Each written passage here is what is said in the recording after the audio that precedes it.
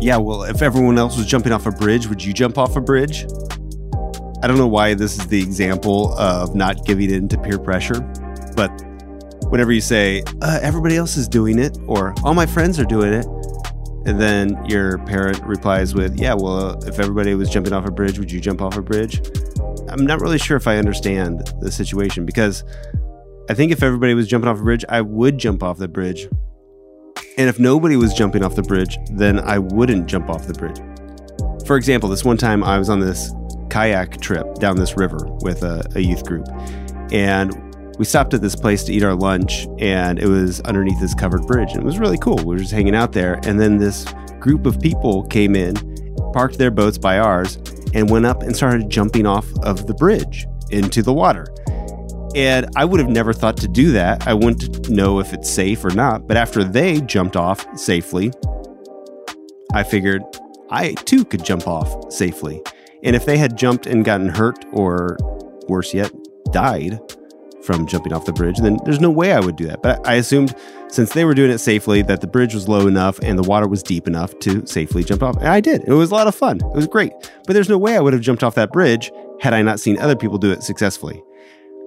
And I think peer pressure gets a bad reputation. It's always used as a negative. You give in to peer pressure, and that causes you to make bad decisions.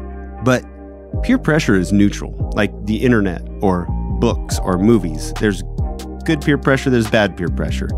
And as I look back at my life, I can see different times that I was a victim of negative peer pressure, or like in college, I usually refer to it as me being a victim of positive peer pressure. I had friends that were challenging me to go to daily mass and adoration and pray the rosary and go to retreats.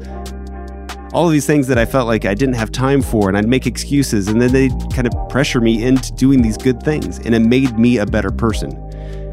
There's a speaker, his name's Jim Rohn, and he said, "You're the average of the 5 people that you spend the most time with." So ignore for a second that he ended the sentence with a preposition. I think the statement is true. And I probably wouldn't have said it at the time in high school that the people that I was spending the most time with had an influence over me. I thought, no, I'm an independent person. I make my own decisions and they don't influence me. Just because they're making bad decisions doesn't mean that I'm going to. But when I look back, and if I'm honest with myself, the people that I hung out with did have an influence over me. When I was around people making poor decisions, I too made poor decisions. And when I was around people that were making good decisions, I was making good decisions. And this goes beyond just people, but also, where are you spending your time and what is influencing you? Are you spending a lot of time on social media and being around people that are negative and then you're negative? Or are the people that you're following positive and it's making you more positive? We have control over what we follow and what we don't follow, where we spend our time, who we spend our time with, and all of these things are going to have an impact on us, and we have to realize that. And if we follow more people that are acting Christ-like and are inspiring us to be better people, it's going to challenge us to be a better person.